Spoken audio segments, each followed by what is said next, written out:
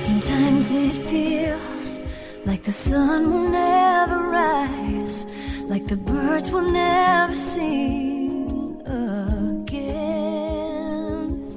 Believe in a power greater than what you are going through. When you don't know what to do, keep breathing. That's right. When you don't know what to do, just keep on breathing.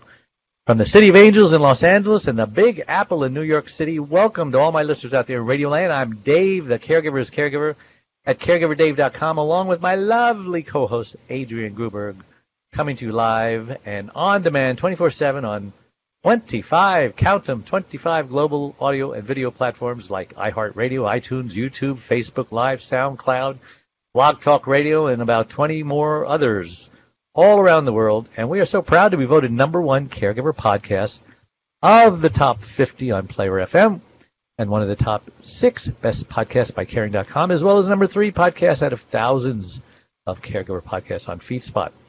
And we do have an exciting show planned for you today, don't we, Adrian? Yes, we do.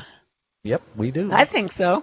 And I want to take this moment to thank last week's guest, Audrey Bond, no relation to James Bond, helping the sandwich generation navigate a global pandemic. And as a reminder, that interview and all our interviews are on all our membership website and all those platforms I mentioned earlier. And all right, enough of that. Our guest today, Dr. Jeff Spiess, the author of Dying with Ease, a compassionate guide for making wiser end-of-life decisions. He has spent his medical career with people facing serious illness and death, first as an oncologist, then as a hospice physician, and he's lectured extensively and has been recognized as a leader in the field of end-of-life care. Welcome to the show, Dr. Jeff Spiess. Thanks so much, Dave and Adrian. It's great to be here. Oh, it's our pleasure. Can everybody hear me okay? I'm trying to Certainly can. not blow into the microphone here. Yeah, So, but you're blocking your face a lot. well, let me just lower that a little bit. How's that? Better? I could just hear it go, poof, poof, poof, and that's never good. Yeah. So I always like to ask our guests, shall I call you Doctor? Shall I call you Jeff? Shall I call you Jeffrey? What should I call you? Well, Jeff will be fine for this next hour. Yeah. Jeff will be fine. Okay. Drop the formalities. Well, Jeff, Right. I like to ask. Otherwise, I have to call you caregiver, and that just doesn't work. Yeah, just don't call me late for dinner. We would like to ask our guests, just who is Jeff Spiess, Dr. Jeff Spiess, and why was he put on this earth?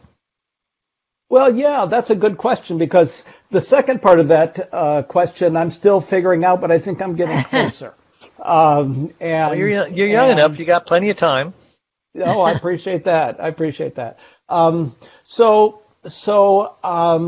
a little Ohio farm boy who always wanted to be a doctor because that's what the people he admired in his family did.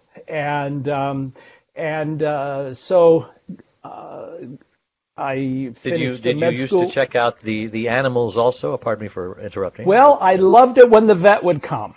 I loved assisting, if you could call it that. It's mainly just stand, watch, and pull things. When the vet would actually operate in the barn, I look back and think, "Is that amazing?" And so that was great. That was great. But started in small college town, Ohio, Worcester, Ohio, in the mid '80s in a multi-specialty group as an oncologist. I went into, at the time, hematology, the study of blood and cancer were combined. I went into the field for the laboratory hematology. I stayed because of cancer patients. That's mainly what you do. And in the mid 80s, most of the people I met in my office died. Not that day. And not in your office. And not in my office, although we did have a couple. Yes. And it just seemed to be part of my job to continue caring for these people throughout their lives. I began to volunteer with a local hospice agency and learned the kind of the nuts and bolts of hospice from the ground, but also that gave me the opportunity of doing house calls. And in medicine in the 80s and 90s and until COVID, house calls just didn't happen. And you learn so much about people. I coped with the fact, every oncologist has to cope with the fact that people die, that people don't do well. They come into the office, and this was before we had good anti-nausea drugs. So people would come into the office feeling good and leave feeling horrible, which is great advertising.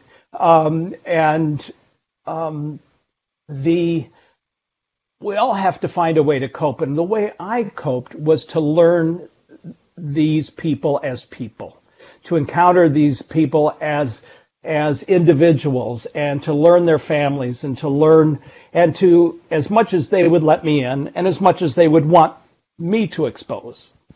And through that, I just gradually morphed into end-of-life care, making a few stops along the way. Spent a time, about 5 years, back in academics at the University of Iowa, where I became a diehard Hawkeye. And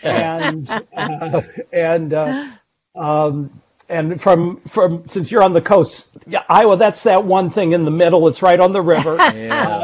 It's not potatoes, it's corn. But then for the last 10 years, 15 years, really, I've been totally a hospice doc, totally involved in the care of people in their dying phase. Well, you're talking to no strangers of hospice. Both Adrian and I, very into that with our loved ones. I wanted to ask you, hospice has evolved over the years, hasn't it? Let's talk about the changes that have gone through to hospice and bringing in things like palliative care and so on. That would certainly educate me on the subject. Well, sure. Hospice, as we know it, really dates from the mid-'60s when Dame Cecily Saunders in London started St. Christopher's Hospice and developed the concept of whole person care, the concept of total pain, that it's not just a disease that these people have. Their condition is that they are dying and that they are meeting the end of their life and maybe suffering, maybe celebrating at multiple levels. That model was translated into the U.S. in the 70s, and in the early 80s, the hospice was defined by the Medicare hospice benefit that was passed by Congress, signed by President Reagan, and that established what hospice needed to look like and how it was going to be paid for. That it was designed as a way, as a method of care in which primary caregiving for the patient was provided by family members.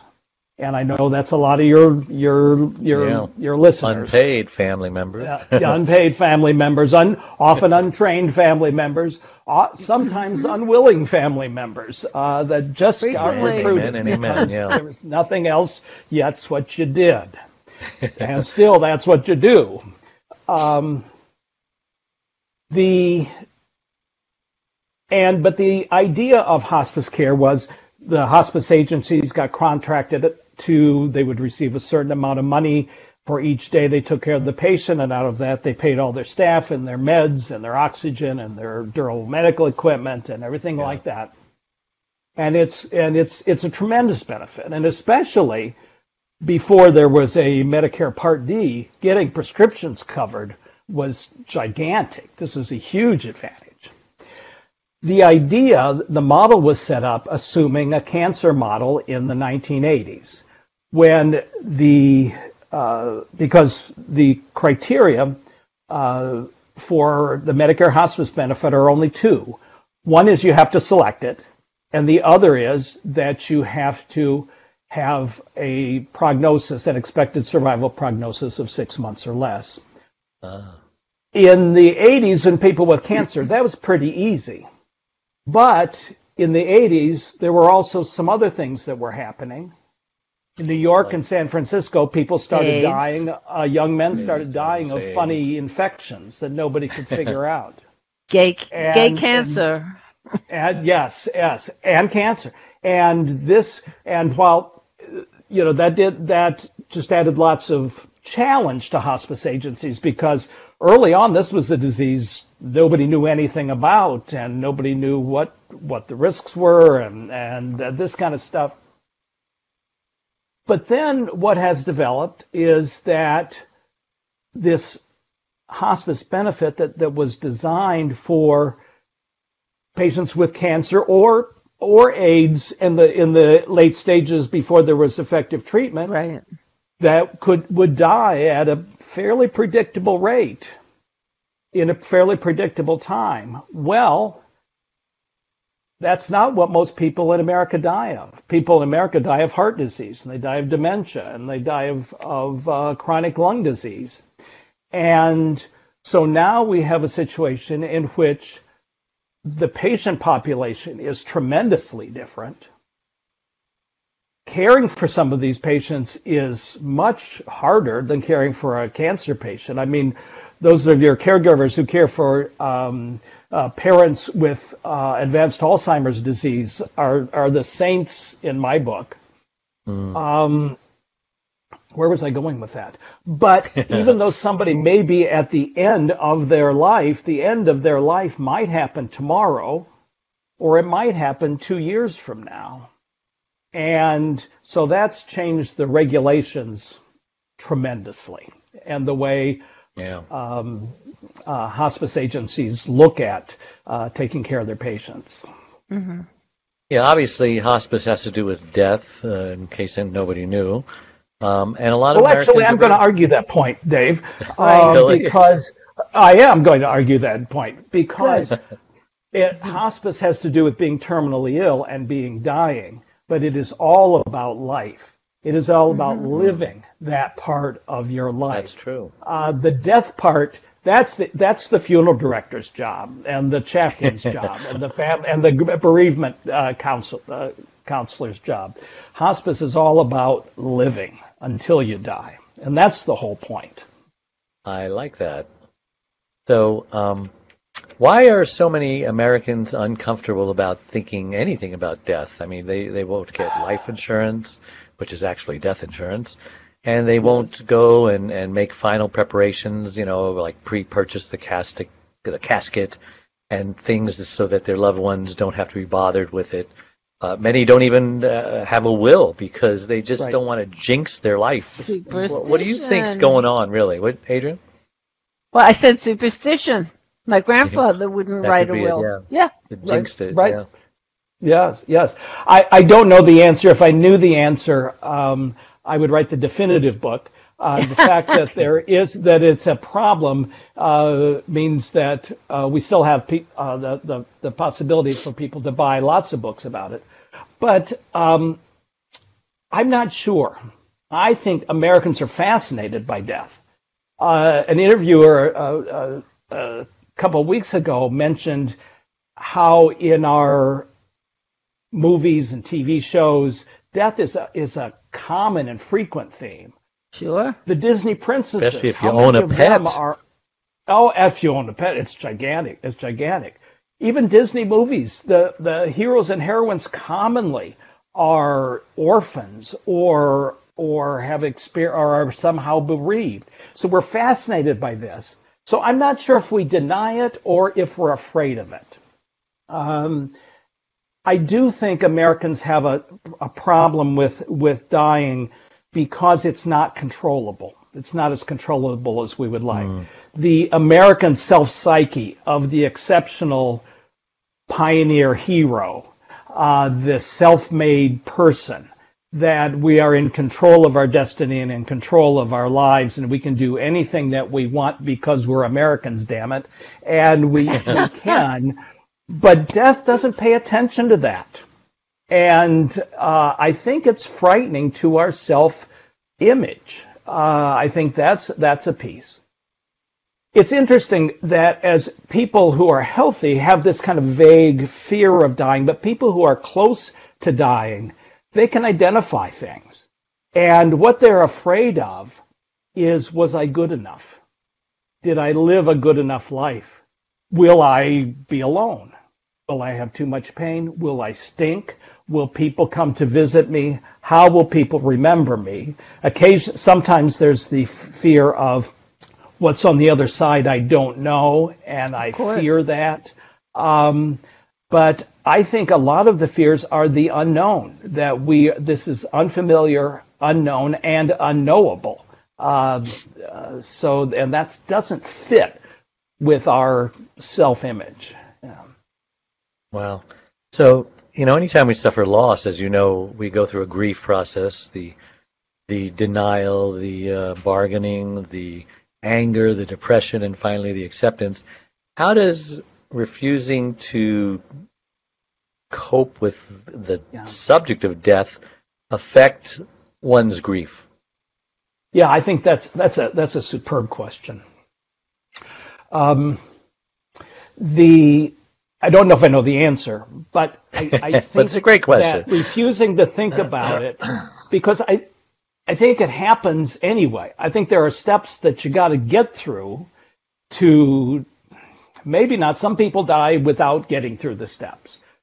But the not thinking about it ahead means you got to do all that work in the last couple of days. And that's a lot of things to do.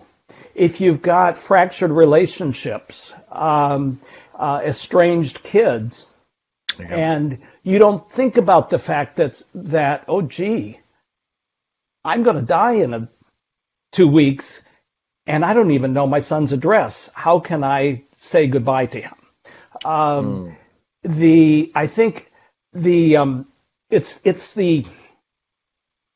Lots of hospice professionals say this, so it's not original with me, but we all learned it from our patients. And that is, learning how to die really teaches you how to live. And because it reorients your priorities, you figure out, oh, this is what's important to me. This is who I am. Yes. And so that you do the work, and I think you have to do a lot of that work is going to get done, but when you're healthy, you have energy to do it. One of my favorite lists was published by Ira Byock, who at the time was in Montana, but he's been at Dartmouth, and now he's one of the grand old men. He's older than me, so I can say that he's old, of hospice and palliative care, who in the 90s published a book called Dying Well. It was one of the first of the genre. And in that, early on, he lists the jobs that you have to do if you're dying. And his list was 5 things that the dying person should say. And they are, I love you, I forgive you, please forgive me, thank you, and goodbye. And if you think about, if I knew I were dying in a month, who would be the people that I would want to say those things to?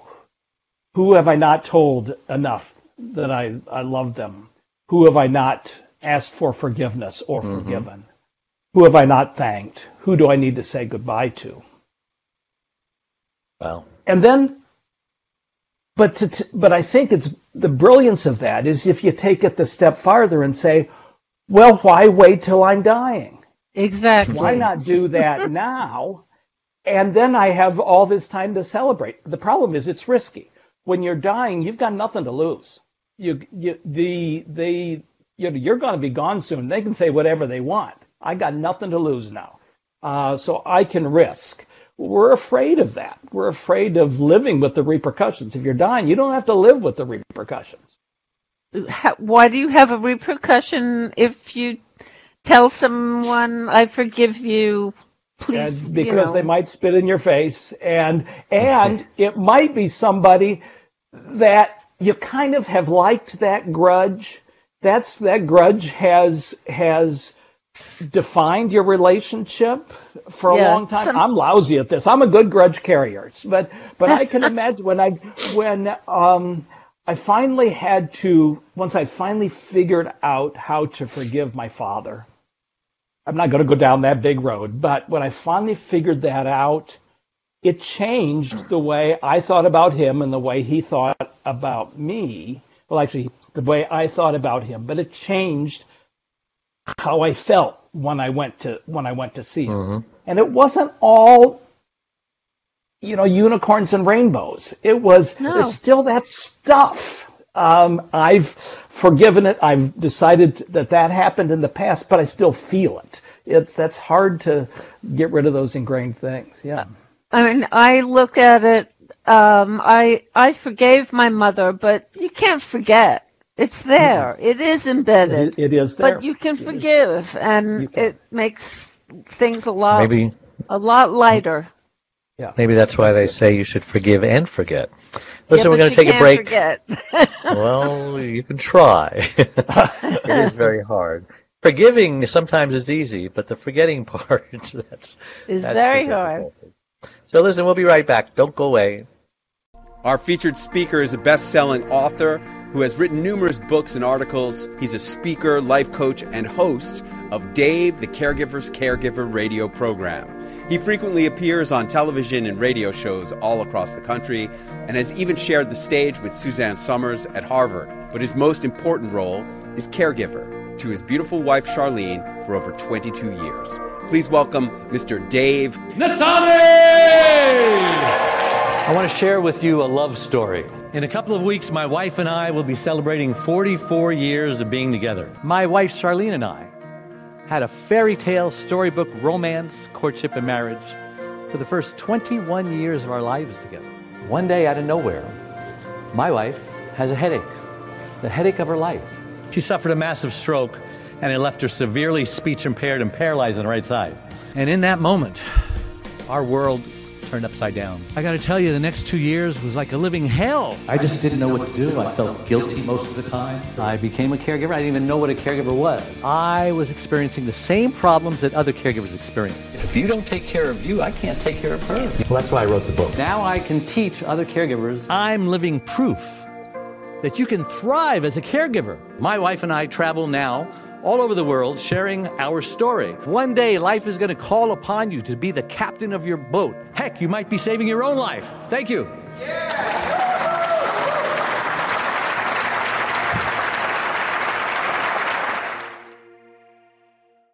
And we're back with Dr. Jeff Spiess and Adrienne Gruberg.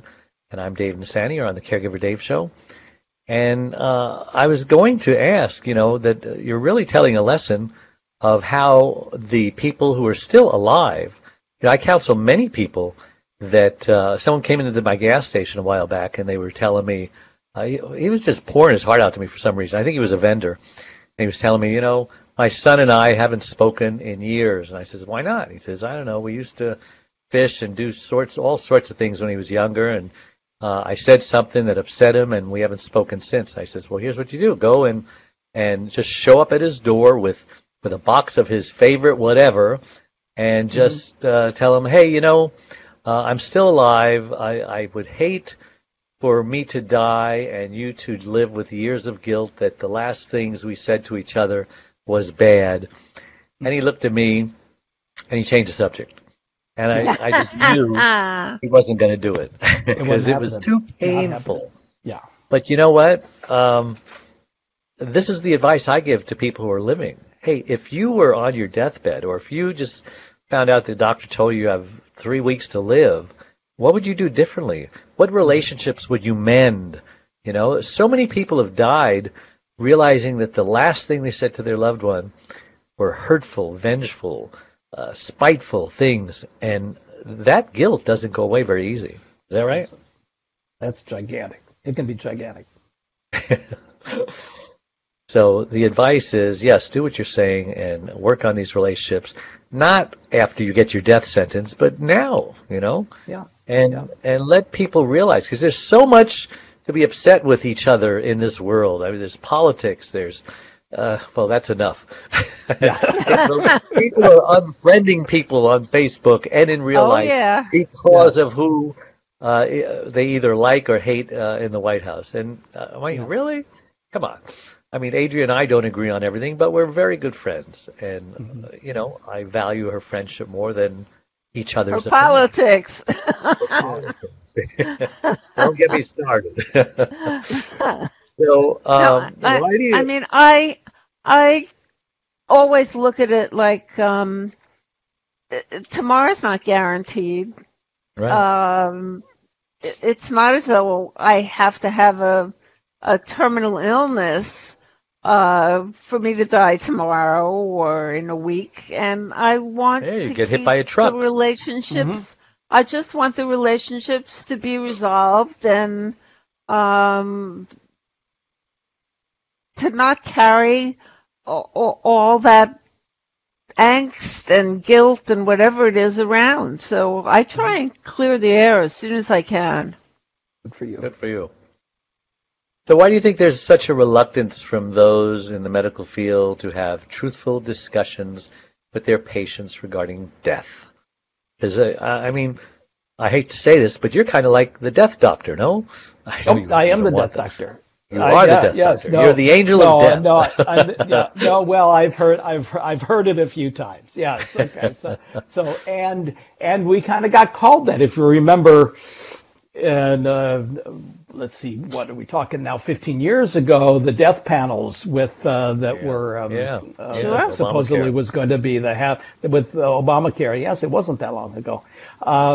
They were kind of death panels, weren't they? Decide, you're having politicians decide what procedure is right for you instead of your doctor. I mean, God. Well, if that were the case, but what got canned. Well, the only thing that the Affordable Care Act initially was asking for was to that now is covered, and actually I think it got covered fairly recently, was the ability for. So the issue was, you asked about docs having the conversation. So one reason the docs said they didn't have the conversation is because it takes time and you don't get paid for it. When it's probably gotten worse, because if you've got they're getting paid for it in other ways, trust me. If you're employed by a hospital now, which far and away more doctors are, and you have productivity targets that you have to meet, right. And that means you have to do a patient in 12 minutes, and that includes the charting. Right, and the turnover has to be fast. That has to happen. Then it is hard to do this. Now, this is not the answer to your question. I don't think this is the answer to your question, but this was an answer that was given.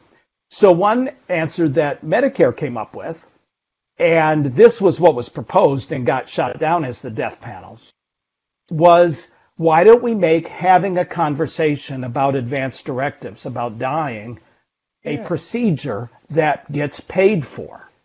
And that's now the case, that you can bill for that, like you can bill for doing an EKG, or you can bill for doing a lab test. And so that if the fact that it takes time. Now, is that the reason docs don't have the conversations? That probably has very little to do with the reason the docs don't have the conversation. The reason docs don't have the conversations, I think, are two. One is they don't know how. And that, I think, will change. When I was at Iowa, I mentioned that a little bit ago. One of my jobs was in teaching residents how to do that, how to quote deliver bad news, how to have the conversation. And there's a sequence of steps, and it's not hard. But you have to do it right. The hard part is the emotion. The hard part is to know that you're going to go in and encounter something that may be difficult, and you never know what the patient and family are going to do. They Right. may scream, they may cry, they may go quiet, or the worst, the thing I hated most, oh, doctor, it must be so hard for you to have to tell us things like this. But you never know. So I do think that piece will change. But what I absolutely believe is the essence of why these conversations don't happen well is that docs are not any different than anybody else. None of us believe we're dying, and therefore it's frightening to go down that road. If I'm talking to somebody about their dying, a little bit in the back of my mind is saying, yeah, you just really don't want to go there. I notice that all the time when people talk about the dying, their tone of voice changes, and they mention, if somebody's coming to when they might pass away, and then they stumble because it's hard. None of us think about it. The example that I use, and I don't want to besmirch somebody that I think has done remarkable things. I think his book was brilliant. Atul Gawande's book, Being Mortal, several years ago, in which he described being the surgeon sitting and counseling the patient and realizing this person is going to die and I can't change it, and it has to be okay that that's going to happen. This isn't failure for me. This is just reality. Now, I don't know anything about his self-image, and I think he's a brilliant man, so he probably does it all right. But at least in his book, he didn't go the next step and realize not only is this patient going to die, but also me, the one in the white coat here, is going to die, and I can't do anything about it, and it's got to be okay. I'm convinced that a mortality awareness would make these conversations happen so much better, because Absolutely. we're partners in this. We're all in this together. We're all in this boat headed for wherever it's headed. Wherever it's headed. Now, I'm sure you've had feelings about death beforehand. You gave a brief history of what led you to get into this. How have your feelings for death changed by doing what you're doing? Ooh, that's interesting. So let me do two parts of that. One is brain stuff, intellectual stuff, because when I started down this road, I knew all the answers. Now I know none of the answers, and it's much more fun. Kind of like being 16 years old, you know all the answers, and then you know all the answers, right? You grow up and you realize you really didn't. Yes, I didn't know what happened to that world.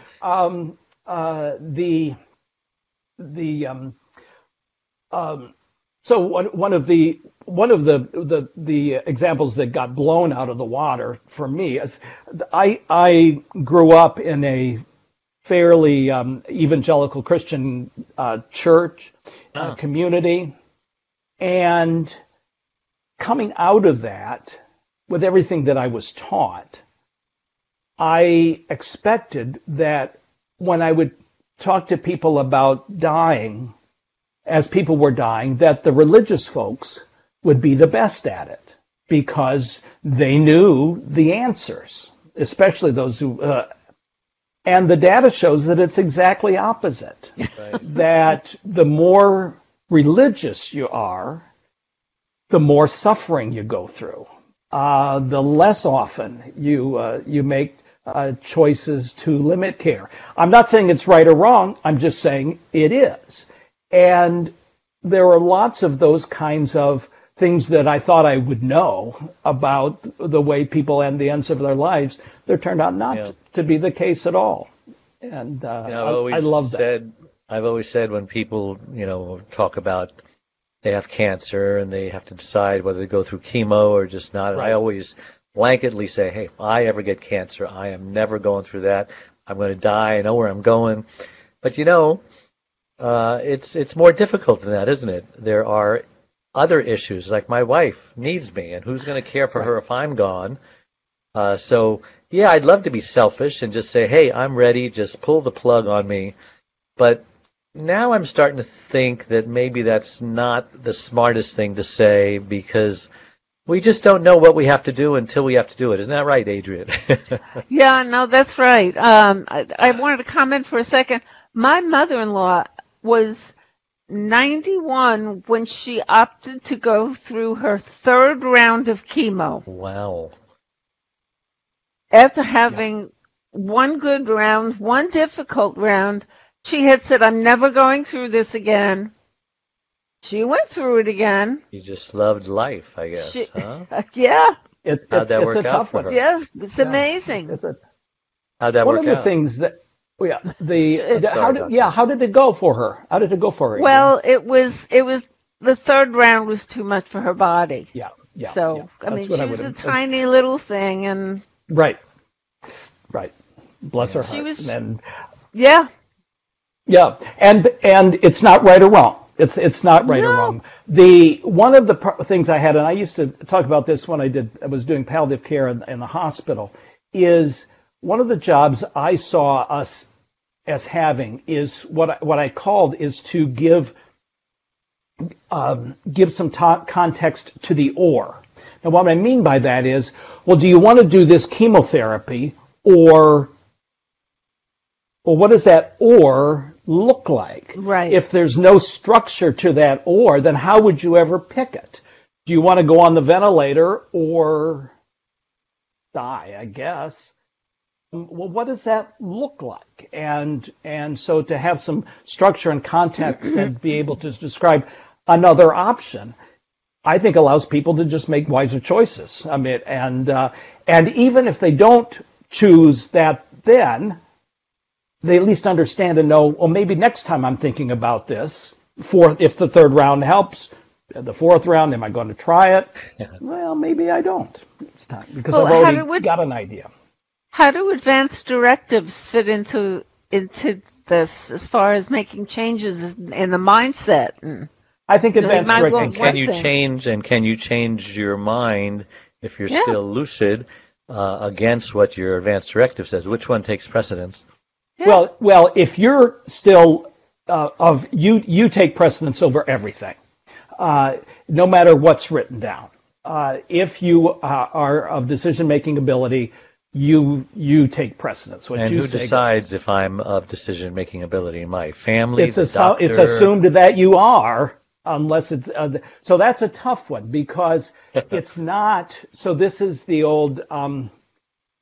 Competent versus, I'm going to blank on the word, because competence, that's a legal definition. Right. And in order to be incompetent, you have to be declared so by a judge. Right. But that's not the common thing. Sound mind is the language in a will. Being of sound mind. But sound mind, that works. Whatever that means. works good. Whatever that means. That works. But the concept in medicine is decision-making capacity. If you have capacity, that's the word, not competence, but capacity. And that's variable because in one sense, it depends on the question. Do I have the capacity to decide if I want chicken or ham for supper? That's a capacity decision. Yeah. Do I Whether decide you're capable of making the decision? Capable of making a decision. And the thing is, can somebody understand what the choice is and the consequences of those choices? And sometimes that's pretty simple. I remember if it's that like scene. I'm sorry for interrupting, but I remember that scene in Rain Man, where remember Raymond was in the court. And his brother was saying, no, he wants to stay with me. And so they would ask him, Raymond, do you want to stay with your brother? And he goes, yeah. Do you want to stay at the hospital? And he goes, yeah. So they demonstrated that he was not capable of making that decision. Right. But anyway, with regard to advanced directives, I think they're absolutely essential, but they're not sufficient. An advanced directive says what I believe now, what I think now. But let's just clarify them a little bit. So your living will, which is the advance directive that it kicks in first if you are unable to speak for yourself.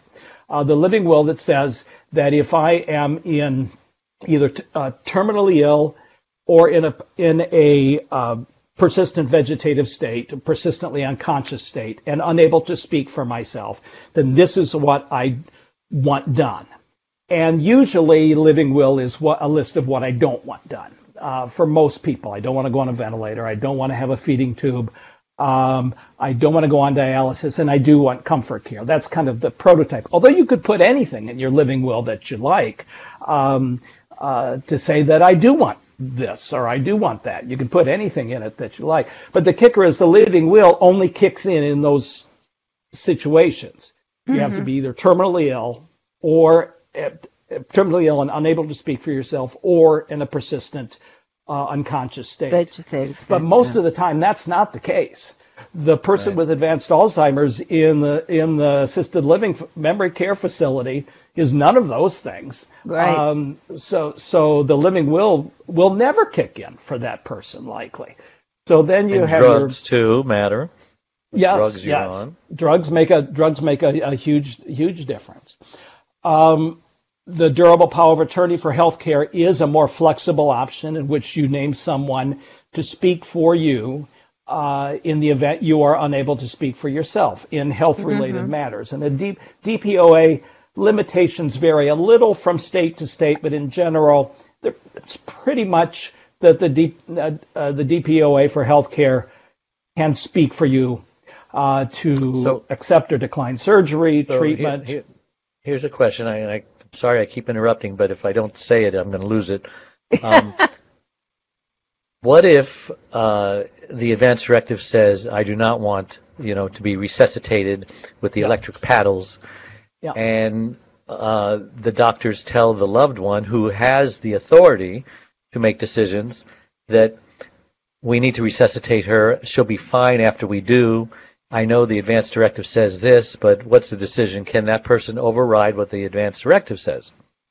So the legal answer is no. The practical answer is it happens. And usually without consequences to anybody? Usually without consequence, yeah. Right. Because in order to enforce that, you got to sue them. And so if you survive and then sue for wrongful life, it's a tough. It has happened, but it's a tough case to prove. Did they win? I don't remember. But the key with the durable power of attorney, though, is if you're going to name somebody, number one, let them know, and number two, talk with them. Let them know what you think. The job of a surrogate, the legal responsibility of the surrogate is to act in your behalf make the decisions you would make. It's not to make the decisions they want. Now, if you're not able to speak, you got to take people at face value. So is it perfect? It's way not perfect. But it's something. So that's why I say that advance directives are necessary but not sufficient. You got to have them. But the more you can do to enhance that, because the best decisions get made in conversation. And rather than, it's not always the emergency room, do I zap them or do I not zap them? Let's talk about COVID-19. It's made people more aware of their own mortality. And how can people plan for the last parts of their lives? Wow. So yes, it has made people more aware of their own mortality. The huge wrinkle is that whatever a good dying looks like, it usually involves other people. A good dying is rarely alone. Yes, I understand the stories about the Eskimo going out on the ice floe to die, or the Viking elephants. rowboat going out. I get that, and it's a fine culture, but they never asked those people what they thought about it after they went through it to find out, hey, how was that for you out there on the ice floe when the shark finally got you? But most people want to die with loved ones around. And that's the huge thing with COVID. Because if you're dying of COVID in the hospital, you're pretty much alone. Things are at least a little more understandably regulated, but you're not going to have your family around. The agency that I have been involved with in hospice has really struggled with this, because if somebody has COVID and is dying, you can't be having the family spreading the virus all over the unit. You can't be. That just can't happen. So I think it's worth thinking about ahead of time. So my wife and I have talked about this, and we decided fairly early on, because if you look at the data, if you end up in the ICU on a ventilator with COVID, chances are you're not coming home. Right. And so how do you avoid that happening? Well, if you can help it, you don't go to the hospital in the first place. That's the way if you can all do that. So Pat and I decided that if one of us gets seriously ill with COVID, and again, this is one of those, I don't know, you never know what you're going to do until you're faced with it. Until it happens, yeah. Until it happens. But that I know this will be my choice, that I'm going to stay home and get whatever care I can get. If I'm seriously ill, then that's going to involve hospice care, and that we have committed to be the caregiver for the other person. Now that's gigantic if you're a caregiver, and I know this is these are your peeps, Dave. The caregivers, to be the caregiver for a person with COVID is taking your own life in your hands, is putting yourself at risk, and that adds a huge wrinkle. And so if I'm dying of COVID, do I really want to ask my daughter, who's got 3 kids in elementary school, right, to take care of me when the risks are low that she will die, but it could happen. Yeah, so in this case, going to the hospital is like that Eskimo going out. They kind of know. It's very much like the Eskimo going out that way. And then if you get better in the hospital, where do you go? Because if you're going to come home, then you need to solve that question about who's going to take care of you at home.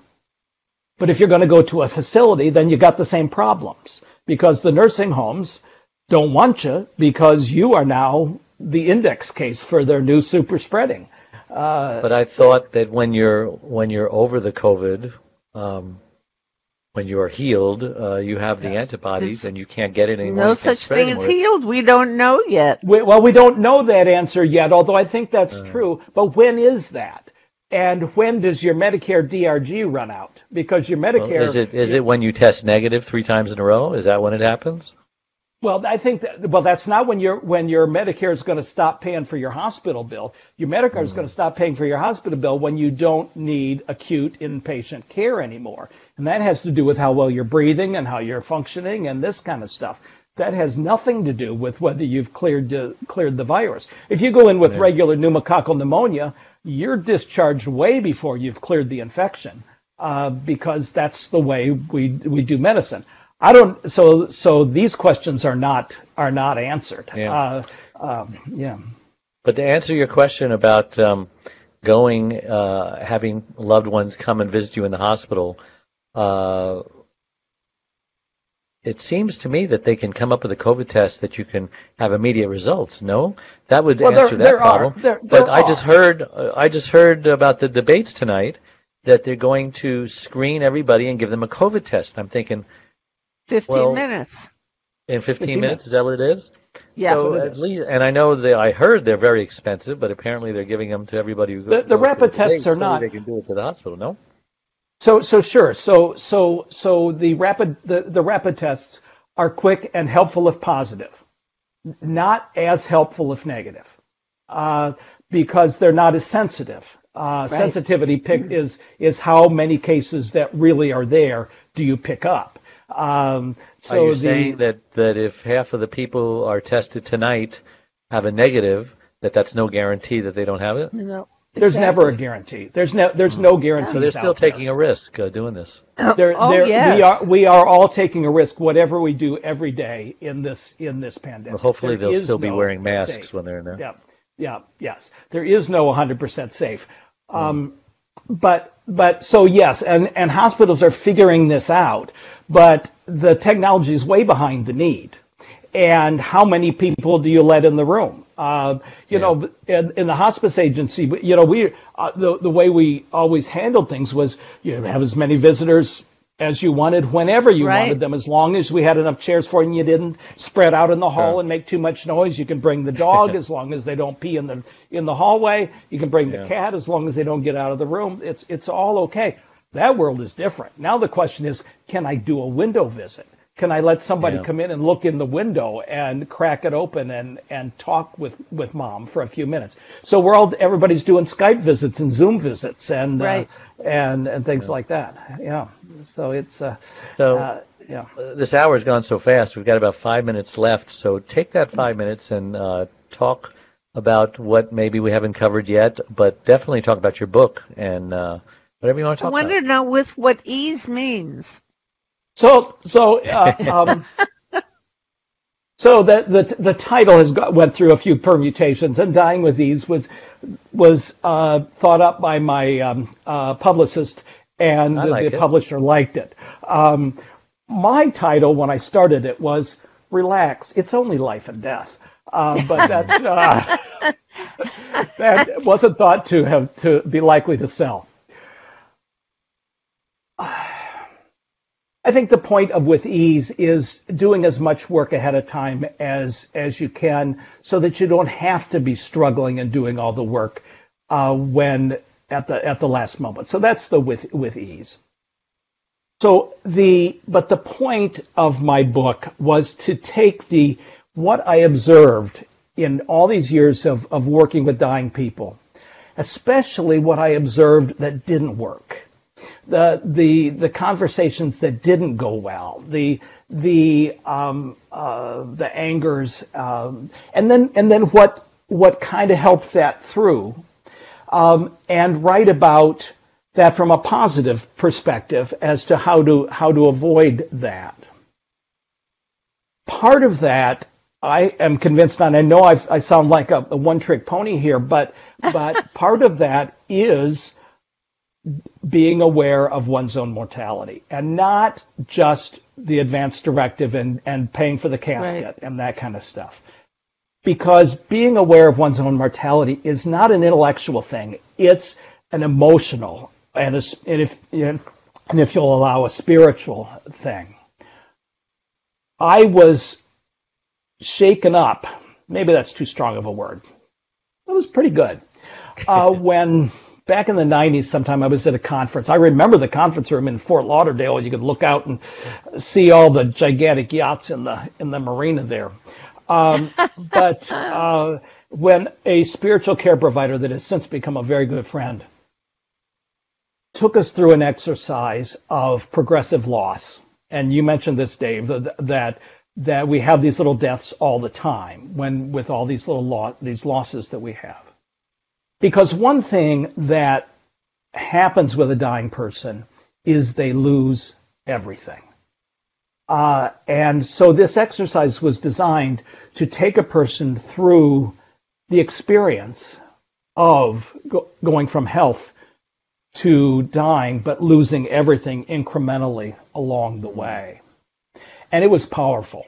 It was a powerful thing. And I included this. I had to work hard to try and adapt this verbal group exercise into a book chapter, and I'll be interested how people think it works. If they end up crying, then it works. Because that's the awareness you need of your mortality, is to encounter the sadness, the grief, the fear. Because if you do some of this work, experience some of this anger and grief and fear ahead of time, then you're not so shocked right when it happens. You've already done some of that work. You have a little bit you can fall back on. So that's being aware of our own mortality, and it happens a lot when someone has their first heart attack. Yes. And the doctor tells you, you better change your ways, or you're going to be back here.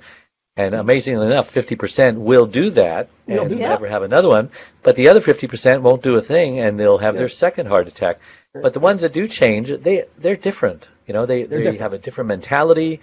They prioritize things differently. They're just very, very different. That's absolutely right. The example that illustrated that to me, I mentioned forgiving my father. My dad had his heart attack and arrest 8 years before he died. I remember the conversation in the ICU when one of my sisters says, "Oh, I can't wait till Dad wakes up so he can tell us what he saw." His near-death experience. I had looked at him and from my little doctor standpoint and thought, he ain't coming back, because he looked pretty sick. But he did. He didn't remember a thing. But he was different. He was a different person after he woke up. And I don't know the why. He thought differently. I think for him it was a spiritual experience. He thought, I'm here for a reason, and I'm going to figure out what that reason is. Or I'm just going to be that reason. I'm going to be the person that I always knew I should be, but never thought I could be. Does it have something to do with gratitude? I think it does. I think it does. The whole attitude of gratitude living with is a wonderful way of looking at life. Yeah. Well, how can someone get a hold of you, or have more questions, or buy the book, or whatever? Sure. Buying the book anywhere. So stop by your local bookshop or online. It's up on all the big sites. If my website is easy to remember, if you can remember how to spell it, it's drjeffspiess.com. And there are links to how to buy the book. There's descriptions about the book. That's where my blog is. You can read other stuff that I've written and see if you like me or not. Sign up and follow for a while, unsubscribe. But anyway, drjeffspiess.com, and the contact link goes directly to my inbox. So. And the name of your book is not Relax, It's Only Life and Death. It is Dying with Care. Dying with Ease. Dying with Ease. I was just testing you. And remember, it's only a matter of life and death once. So relax. That's right. Okay, we totally messed that up, but very good. Thank you for coming on the show. We thoroughly enjoyed it. I'm just watching all of the people who've been watching this on Facebook Live, just scrolling down. Maybe the subject of death really intrigues people, Yes. We appreciate you coming on the show, and for everybody else, thank you. We'll see you next time. Bye-bye. Sometimes it feels like the sun will never rise, like the birds will never sing.